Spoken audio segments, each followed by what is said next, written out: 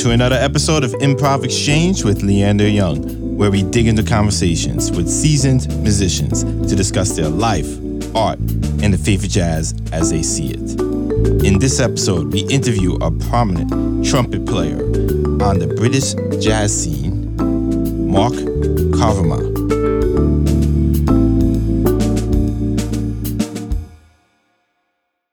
Hello, everybody. Welcome to another episode of Improv Exchange.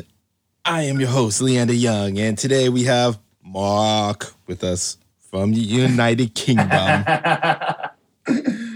Hello. How you doing, people? sir? I'm very well, thank you. So, tell the people a bit about yourself. Sure. My name is Mark Kavanagh. I'm based here in the UK. I'm a trumpet player, teacher, and composer. And I run an organization called the Banger Factory, which is a group contingent about bringing the peoples a good time. And we're based in London, but it's quite a big community. And that's me. That's me in a nutshell. What do you mean by bring the people a good time? Well, we always have to bring the people a good time. Otherwise, it's not a successful gig. That's kind of our main objective. That I agree with. And what part of London? So I'm primarily based in South London. I grew up in Peckham. I'm now still in the South London area. I'm in a place called Surrey Quays. That might not mean anything to you, but I'm in South London. I understand. South London. What team you follow? Choose wisely. Well, the thing is, I had to leave football, man. It got too emotional. So I just stopped. I stopped around. What are you, a West Ham fan? Too emotional. No. It's like, it just got too emotional, man. I was like, I can't take this kind of, it's too emotional. So now I don't really follow it anymore, to be honest with you.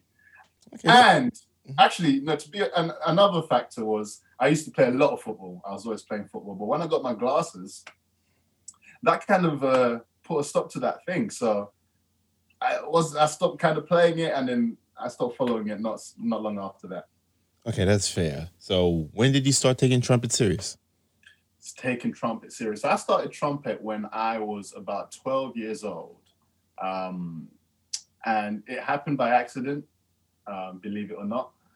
But I started taking trumpet seriously, I would say, at around 14, 15 years old. And how do you fall into trumpet by accident?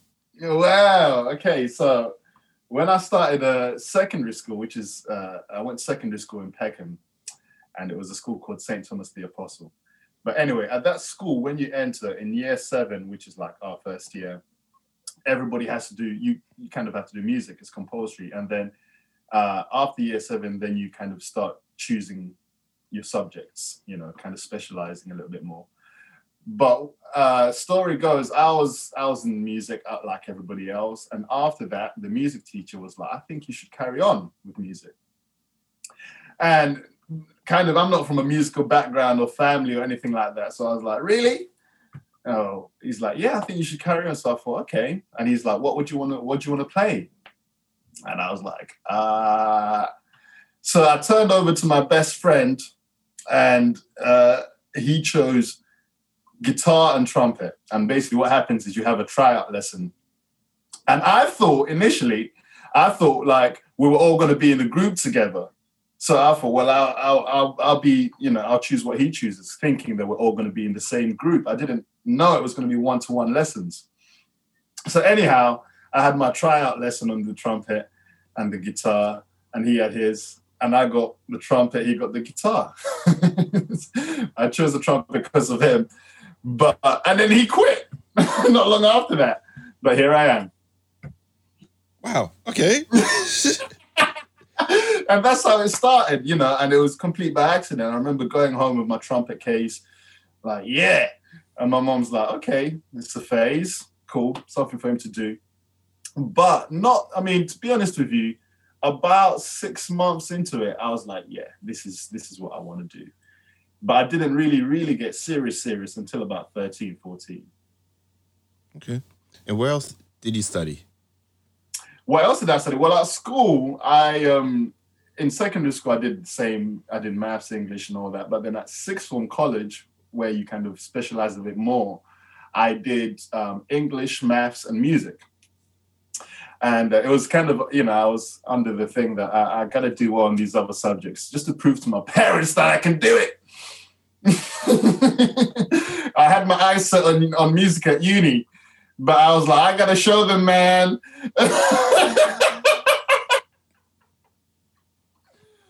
So I did, and I did pretty well in maths and English, but I was always going to do music. Okay, so did your parents fault you when you said, I'm going to major in this? Well, no, I mean, I think the thing was, when I said I wanted to be a musician from early on, I think they kind of thought, oh, this is a phase. And I always got the thing, especially from all the other family members, so what do you want to do with your life? I said, I want to do music. They're like, yeah, but what do you want to do as a career? And I'm like, well, music. And so there was always that thing of, I just had the sense that they didn't take a profession in music that seriously. So I suppose when I was younger, I was like, I have to show them that I can do the other things too, but this is my passion, And that's kind of the story, really. And when did they start believing or taking you more serious? Well, okay, so it's happened at different stages. I would say for my parents, my mom especially, I reckon that was maybe she was the first one. Around 17, 18, she was always supportive, don't get me wrong. But when it got to the point of like, okay, he's taking this seriously and this is how it's going to be. I think that was 17, 18. But I think for my pops, it wasn't until, he flew over to America to see me play, and it was like, oh, damn, this is quite something. And I think that happened around when I was 21. And then the rest of my family is kind of like, even later. So it's been a process, but now everybody's, funnily enough, when I say I'm not from a musical family, when I started playing, nobody in my family played music or anything. But now there's a whole little army of musicians, So I think it's definitely had an impact on my family, and now they're all supportive, Okay, that's great. So your father flew over to see you perform. How? No. So I was doing a show. I was doing this touring the States with a show called The Suit. The Suit. The Suit, yeah. And so we were going around the States, but when we stopped over in San Francisco, I thought, do you know what? I'm gonna get my parents tickets to come and see me. I'm gonna do it. And it was a present, and they were so surprised because they thought, really? And when they made it, it was beautiful. It was just so beautiful to kind of be able to do that, And that was the point. I think my pops was like, all right, son, keep doing what you're doing. Keep flying me out, son. Exactly. Flying me out. Oh, man. But what is the Suits thing about? Okay, so the Suit was a show set in South Africa. I don't know if you've heard of Peter Brook, but he's a famous English director, and he was directing The Suit, but it was a short story set in South Africa during apartheid, and it was about a husband and wife. It's based around a husband and wife who are living in this oppression. The husband goes to work every day, but the wife stays at home, looks after the house, and she's quite a creative being, and she's frustrated about just staying home and, while her husband goes out to work. So long story short, she ends up having an affair, and his best friend tells him, look, I think something's going on. And he's like, nah, impossible, So anyway, he comes back home and he finds her in bed with me. And I was the lover in the show, by the way.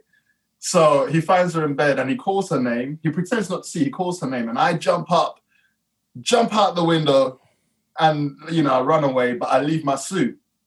And that's kind of the premise of the story. It's like, whose suit is this, And the whole thing, he punishes her, so to say, by making her look after the suit as if it's a guest. So when they go to church, they've got the suit. If anybody comes home, they've got the suit there. And the whole thing is what is the suit, who is the suit, and it's kind of a psychological game.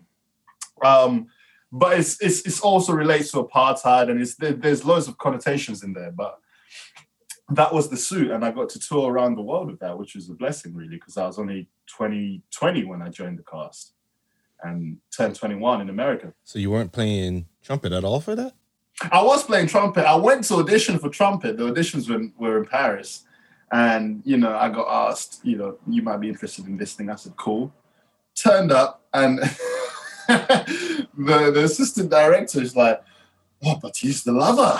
She's French. He's the lover.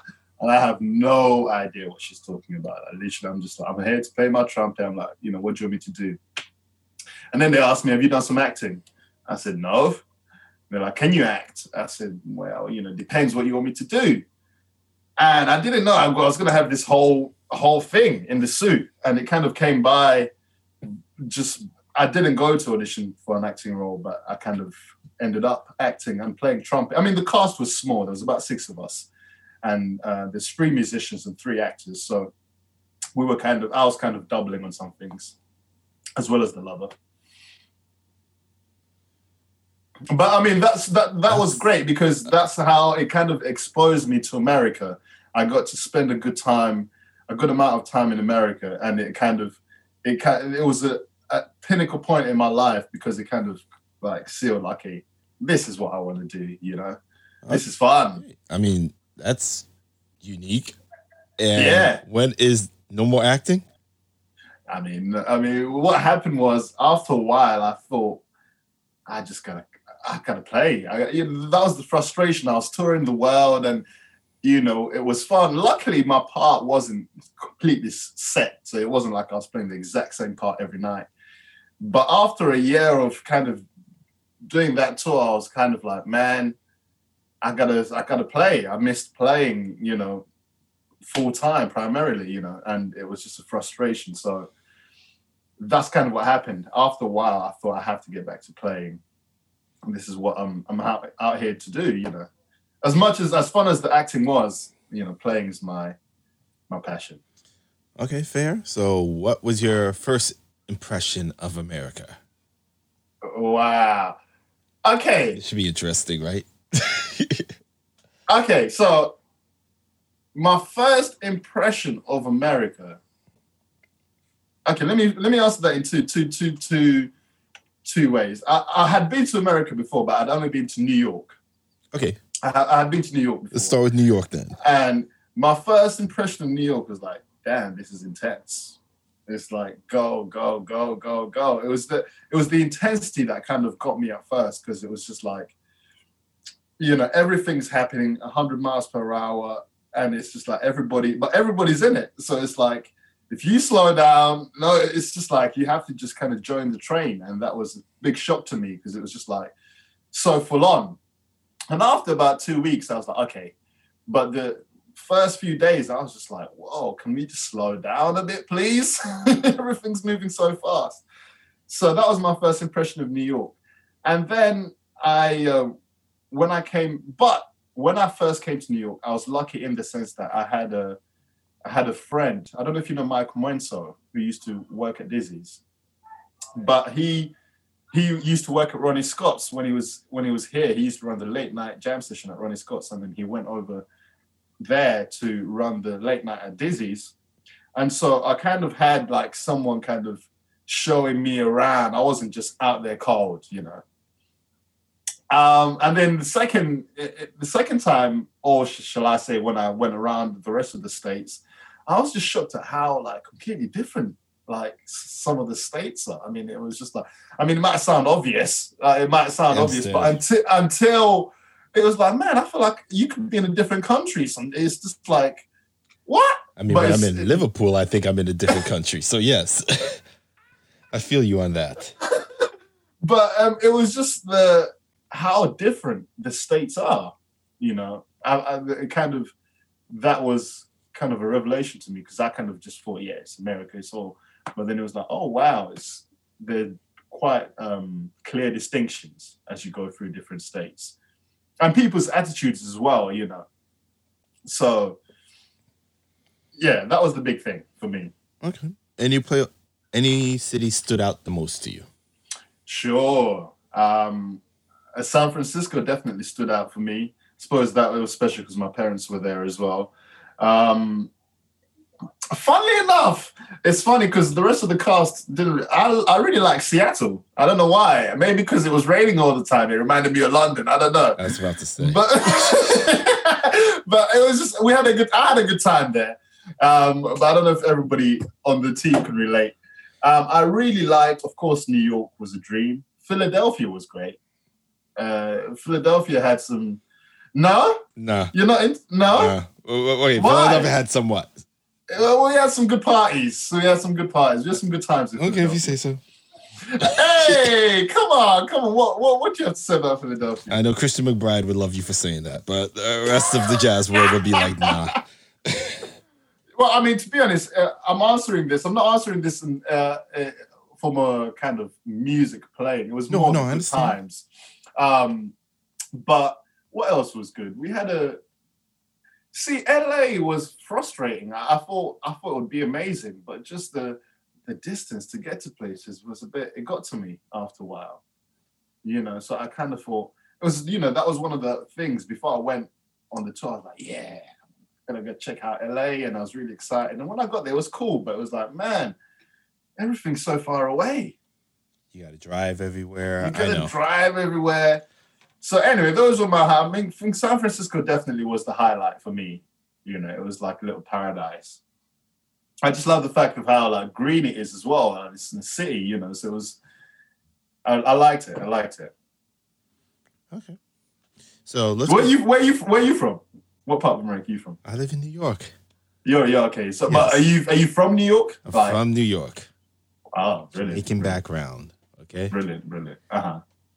Been to Europe.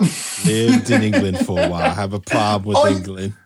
You lived there for a while? Manchester. And W4 in London, if you know what W4 is. Yeah, I know, Northwest. Yeah. But you lived in Manchester. What were you doing in Manchester? Long story. I'll tell you about that later. Okay. Fair enough. Yes. So tell us about this album that you're working on. The album I'm working on is so it's with the band, the Banger Factory, and it's this one in particular. It's quite special because there's a lot of people on it. It's kind of it features basically the community the Banger Factory comes from, because the Banger Factory is a band, but essentially there's a musical community that's kind of the basis of it. So it features a lot of people from this community. And the album is called Arashi no Ato, which means after the storm. And it's going to be released in the autumn. And it will be released on the Banger Factory label. I'm setting up a label, which is very exciting. So I'm in the process now of building a team to kind of make that happen, because I realized you really need some good people around you to make a label work. But the album, that Arashi no Ato, it will be coming out later on in the autumn, and it features loads of musicians. Ruben Fox, Ruben James. We've got a whole choir on there. On one of the tracks, there's a massive choir. There's about 20 of us. So it features. It's a story of a community. This next album, it's basically a story of a community, and it features a lot of people. Fionn Cross, Fionn, loads of people. Fion's on there. So. Why are you laughing, man? Nothing. I'm looking forward towards that. I like the Cross, man. But you know what's really funny? One of the first persons I reached out for to come out of the show. Is this scheduling didn't work out? Oh man, yeah. What's really funny is me and Fionn go back way back, because when I started trumpet, we actually went same school, same secondary school, so we're all the same schools, And there was a thing going between us because Fionn was like the star. He was just like any exam, Fionn was gonna get a distinction. He was gonna kill it, and that was the thing, and everybody knew it. And so until I came along, and we had this thing, because I started doing fairly well, but it was like you have this system, whereas you either pass, merit, or distinction for the grade exams, and I was like, okay, Fiona, I have to get a distinction. I have to get a distinction because I knew Fiona was going to get a distinction. And so this run throughout school, you know, with like musical rivals. But, you know, I love Fiona. I love him. I just want to ask him what made him go into jazz so hard with this. Wow, it's really funny because when we started, when we were like young, 12, 13, Fiona was actually playing euphonium at that point. Mm-hmm. And we were in all the school bands. And we joined, there was a program called the Tomorrow's Warriors, which is basically like a program for you. It's a jazz program that a lot of us have come through. And so naturally, we all kind of went there. Fion's brother plays trombone. But here's Fion. You've got saxophones, trumpets, you know, the whole shebang. But Fion's got the tuba. And the thing was, for a long time for Fion was, where do I fit in? Do I hang with the bass players? Well, we've got a double bass. But the horn players, well, you got all these horn players. And so he was just kind of working out where's his place in all this? And then just a few years later, he just created his own thing and just killed it. Completely killed it. Okay. Well, like I said, an interesting project. Looking forward towards that. And you're not worried about making your own label? Not at all. Not at all. I mean, I've my first 2 albums that I was on a label, Ubuntu, and that was quite a educational process for me because initially I was going to release my first album by myself until Ubuntu came in. And then I was really checking out the whole process of how Martin, who runs the label, was kind of running things.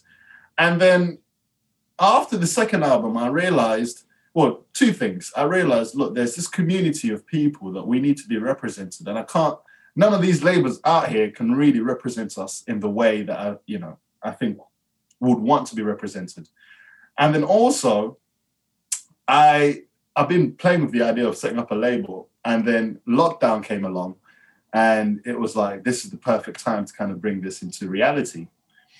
So I started kind of going about it, and it's just been about building a team of so someone publicity distributes. It's kind of been just building a team. That's the main thing.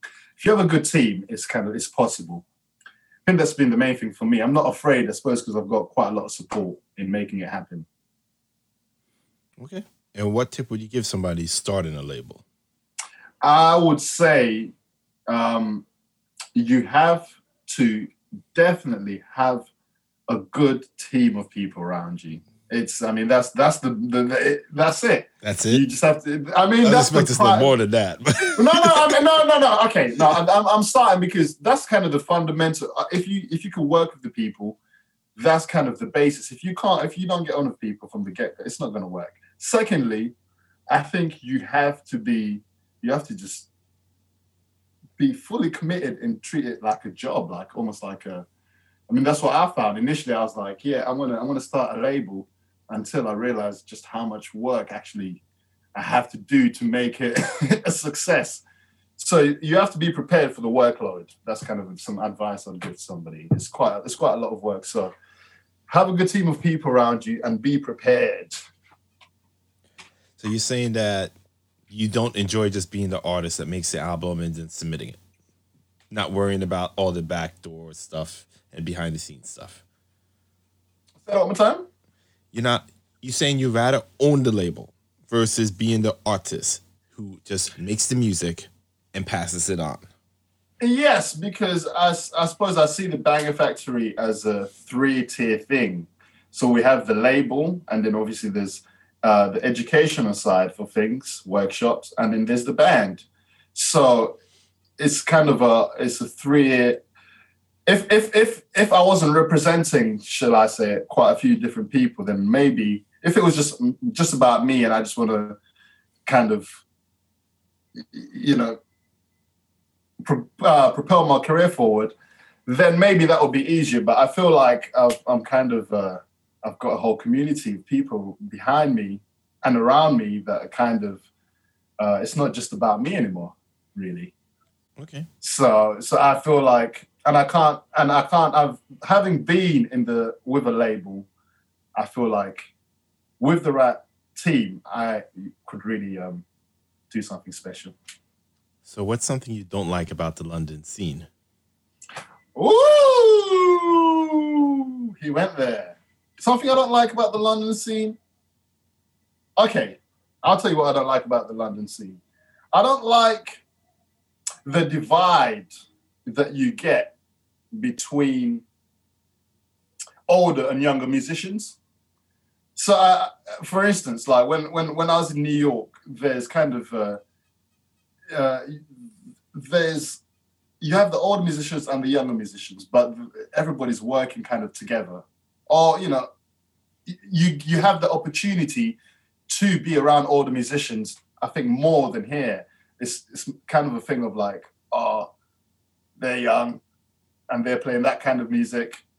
And there's just a separation that I feel. So I try to like, that's one thing that I don't like, the separation between the generations. It kind of frustrates me because I'm like, man, why? I want to play with these guys. I want to learn for some of the older guys. And I've been lucky in the sense that I've had that opportunity, but I can see it with some of my other peers where there's just that link isn't there between the younger and the young and old musicians. One other thing I would say I don't like about the London scene.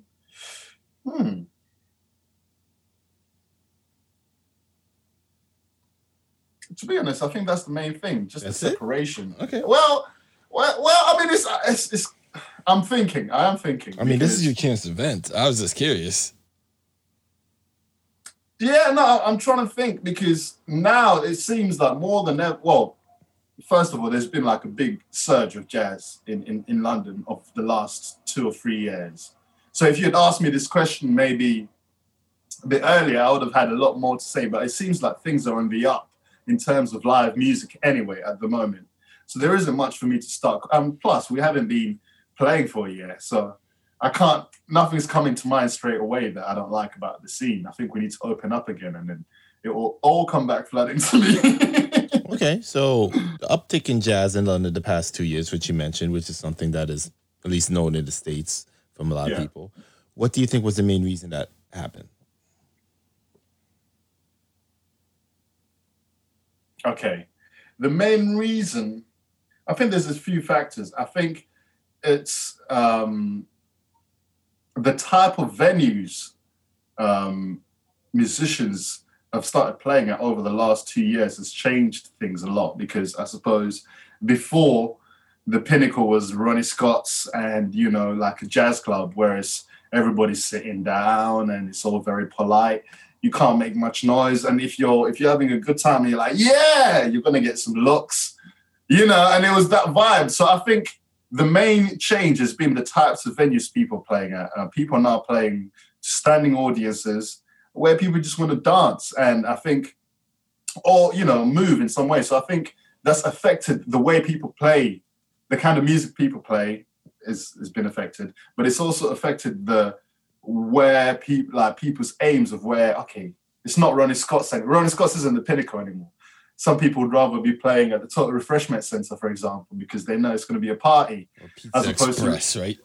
Exactly. So I think the main thing has been that's been a big factor, the type of places that people have been playing, because it's drawn big crowds and also the musicians are having a good time. So it's been a kind of a mutual thing.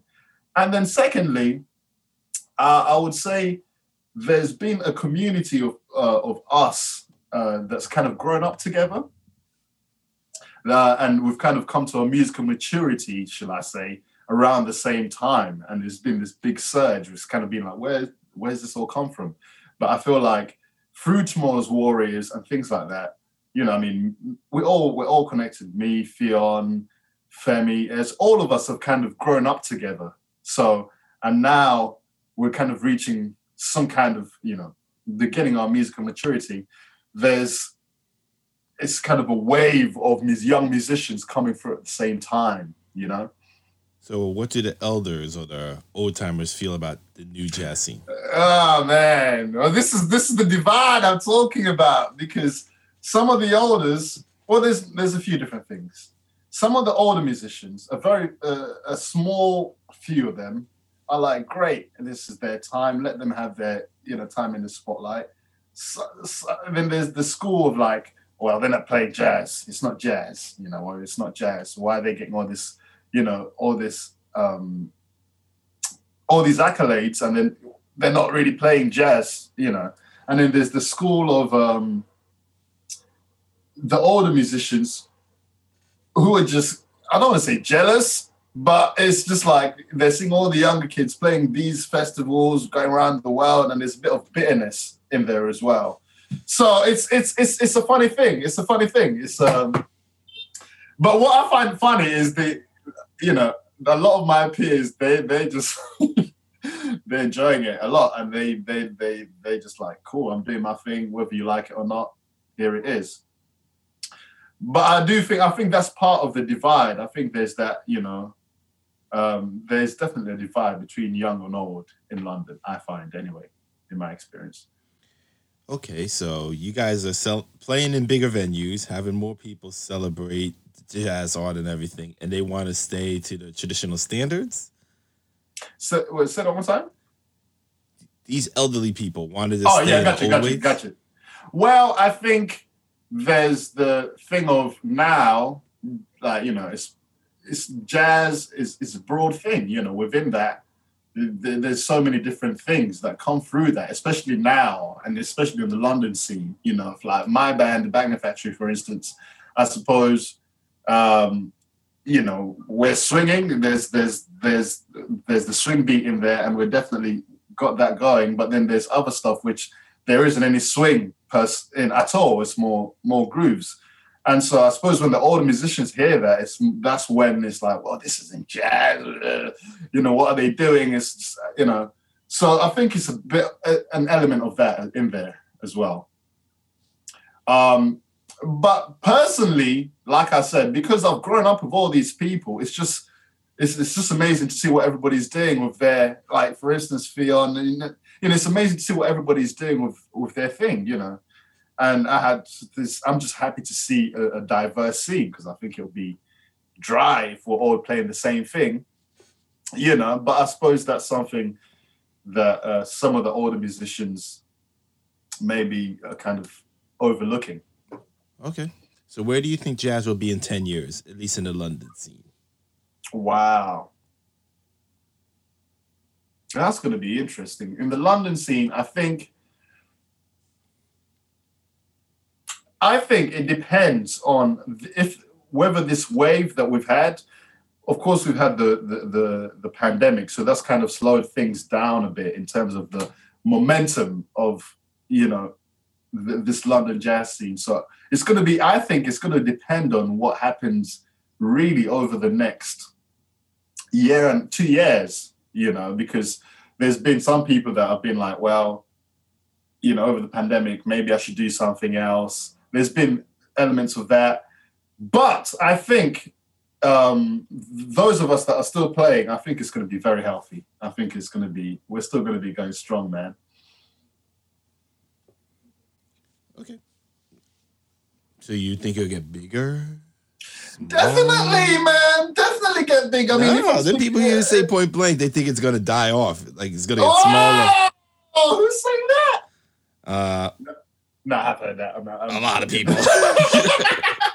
Do you know what? I think, if I'm truly honest with you, I think all it boils down to is the music. I suppose, it's the I don't want to say the quality of music, because that's a bit no, that's not. I suppose what I mean is, yes, the quality of the music. Those artists that are really playing. No, I don't want to come across. Let me think about how I can phrase this, because in answer to your questions, I do think there will be people that fall off, but I do think I see other people kind of being it in the long game.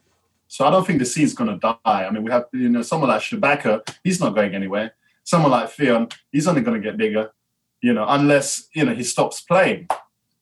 So, and they're making great music. So that's what I mean. It depends on the quality of the music and who we're talking about. I think there will be people that are not going to make it in the 10 years.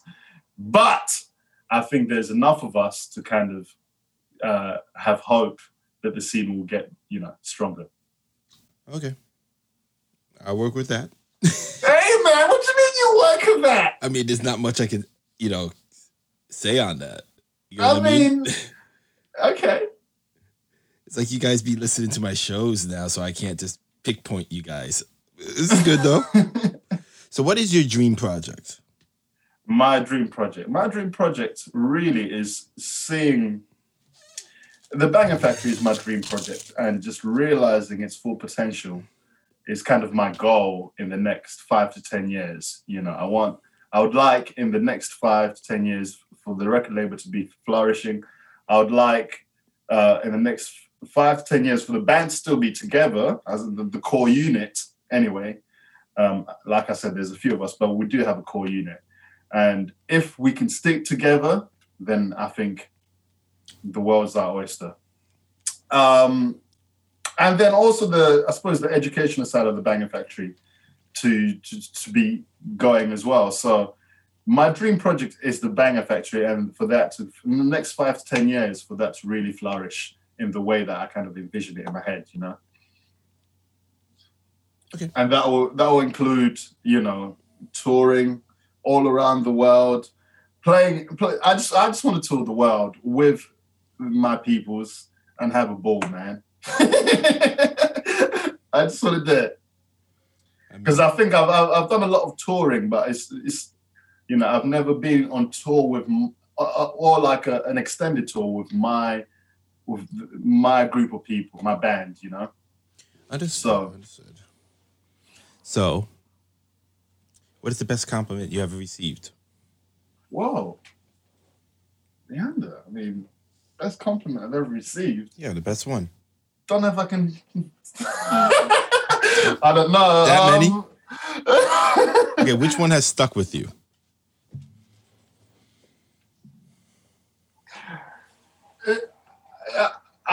One time, I remember I did a concert. I did a concert with at the Barbican one time, and I was actually a guest soloist. It was with the Lincoln Center, Jazz Lincoln Center, and after this concert, I was nervous and all that, and did the concert, and about a year and a half later, this woman comes up to me. She says she's been trying to find me ever since that concert because the sound made her cry. My sound made her cry, and I was like, whoa, and I was quite young as well, so I didn't really know how to respond to that.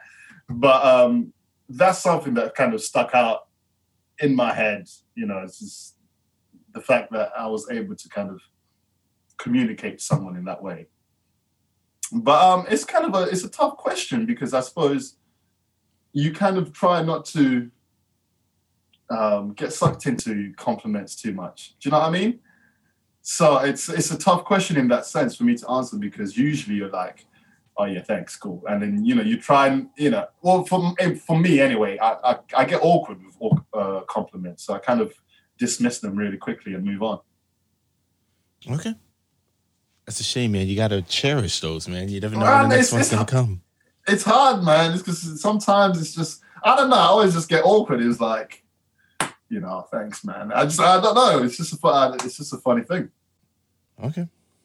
So, before we go, we normally like to give a shout out and show respects to the artists who came before us. But in your case, I'm just going to tell you an instrument. And you got to tell me who in the London scene you rather play with.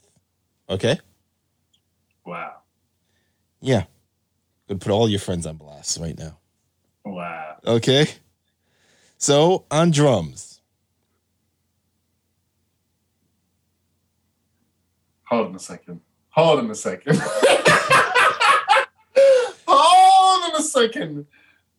Rephrase the question one more time. So, I normally give people like 2 jazz artists. Let's just say on trumpet, I would say choose between Wynton Marsalis and Miles Davis, right? Yeah. Yes. Oh, you're really getting me tonight. But we're not going to do that. We're just going to name the instrument, and you're going to name who in the London scene you want playing with you. Okay? So, on drums. Whoa. And yo, this. Makes it more fun. I know. So, on drums, who would it be? Come on. Oh, God. Young, old? Doesn't matter. Doesn't matter. When you say playing with me, you mean like, you know. I'm giving you 100,000 pounds to do an album. Who is your drummer? Whoa, yo, you're coming with this is I think.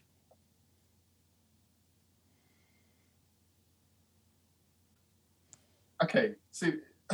Fine, we'll switch it. No. I want to answer, but let me just ask you a question before I answer. Go ahead.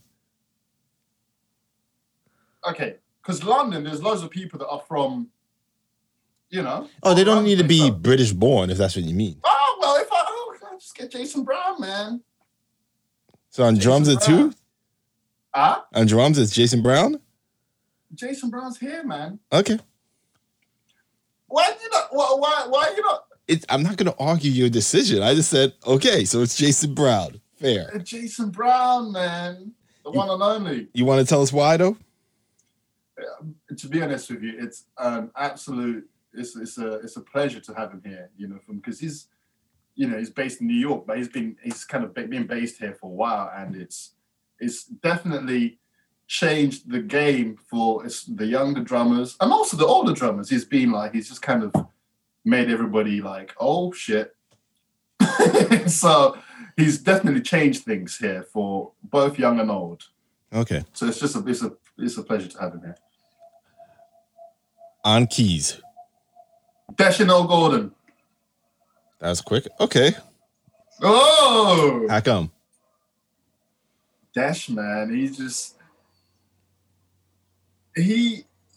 got the funk, and it's not many people have the funk.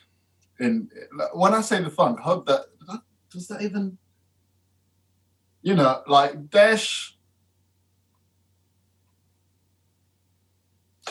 Let me phrase it this way. If my uncle goes to see Dash play, he's gonna get into it.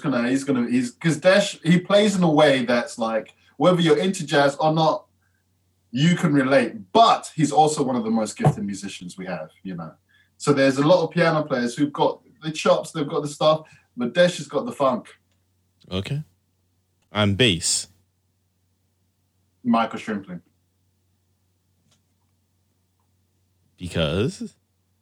Because Michael, he's really, if Michael's on the gig, it's going to be all right. Whatever the situation, it's going to be fine.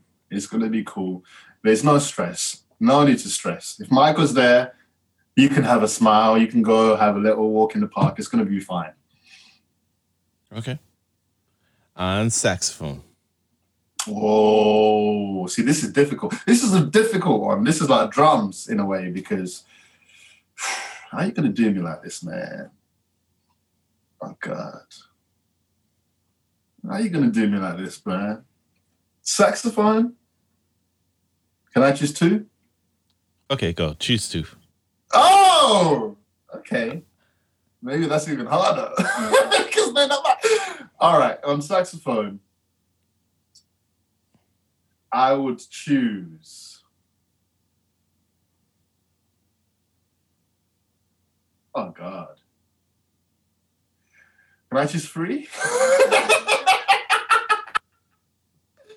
Can I choose three? Two. Come on, man. All right. No, okay. I get you. On saxophone, I would choose.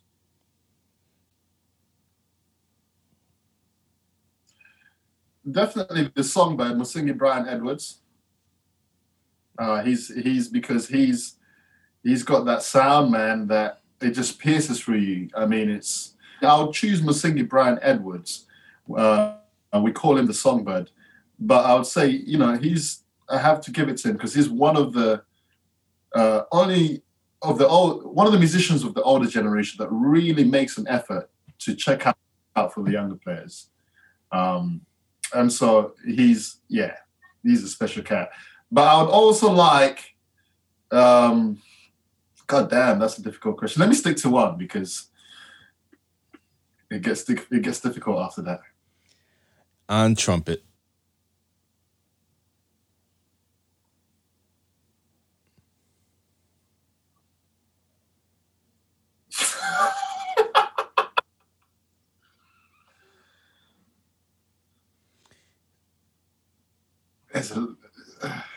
Okay. Rephrase the question one more time. Just like who would you play trumpet with? With Yes. Sheila Maurice Gray. Oh, with Sheila Maurice Gray. Sheila Maurice Gray. She's incredible. She's incredible. I mean, Sheila. Okay, let me tell you about Sheila. I would play with Sheila because she's been there. We've kind of grown up playing music together, but she's also one of the most incredible trumpet players we have here. So there's a connection in terms of we've grown up in bands together, carnival bands, Someone's Warriors. So we've got a thing when we play together anyway, so, and I just love her playing. So that would definitely be my first choice. Okay. I'll leave you alone on that. Woo! So Mark, can you tell the people where to find you, your social media and all that stuff? For sure. You can find me on markkavuma.uk, on Instagram, Mark Kavuma, Facebook, Mark Kavuma. And you should be able to find me on those. Well, Mark, thank you. Why are you laughing, man? I'm just laughing. I'll tell you later. But Mark, thank you for coming on. Like I said, man, it's been great. Took a year to get you on the show, but it's been great. Thank you, man. Thank you. It's been a pleasure. Everyone, make sure you check out his 2 albums when they come out. And everyone, This is Leander from Improv Exchange. Thank you, and have a good day. That's that on Jazz. Thank you for joining us on this episode of Improv Exchange. Please subscribe on Apple Podcasts, Google Podcasts, Spotify, or wherever you listen. Also, please be sure to follow us on Twitter, Instagram, and Facebook at Improv Exchange.